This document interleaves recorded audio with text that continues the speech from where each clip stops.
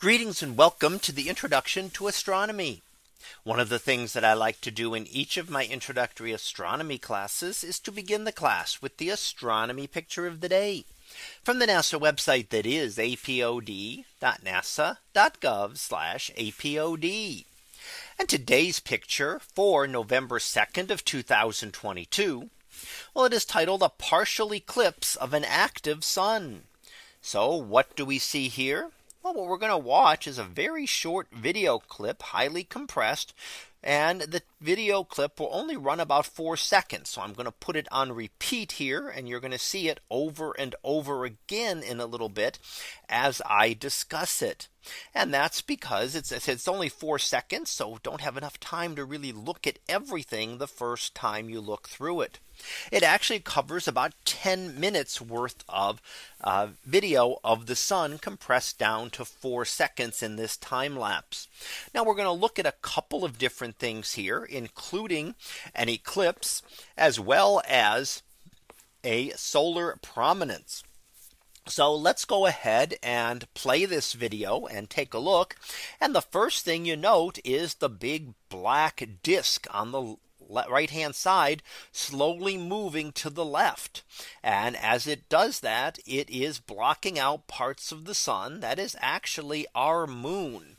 So our moon moving directly in front of the sun and passing it out. That is what we call a solar eclipse.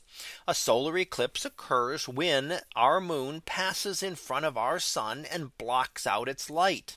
Now we can get a total solar eclipse when the moon passes completely in front of the sun. Or as with this one, we can get a partial solar eclipse. A partial solar eclipse means that just a portion of the sun's surface is blocked. So here we can see that. And as you watch the video clip, you'll see the moon passing in front of our sun. Now the other thing we note is some of the activity on the sun, and right before the eclipse you can see a very large prominence there off to the central, slightly to the right side. And this is material that has been lifted off of the surface of our sun. So our sun is a plasma, an ionized gas, and those materials can be lifted up by magnetic fields. So strong magnetic fields on the sun can lift that material up. And if you watch it closely, you will see that it is raining back down. So you can see it kind of falling back down onto the sun before the moon passes in front of it. And that is if it is lifted off with just enough velocity to lift it up into the solar atmosphere, but not enough to be able to escape from the sun.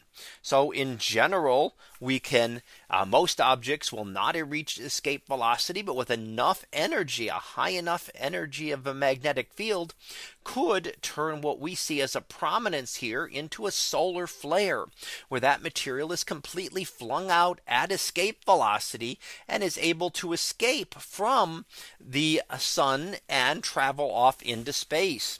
We see that as we'll see that here on Earth as charged particles that will cause aurora, that greenish glow that we sometimes see in the sky. So that was our picture of the day for November 2nd of 2022. It was titled "A Partial Eclipse of an Active Sun." We'll be back again tomorrow for the next picture. So until then, have a great day, everyone, and I will see you in class.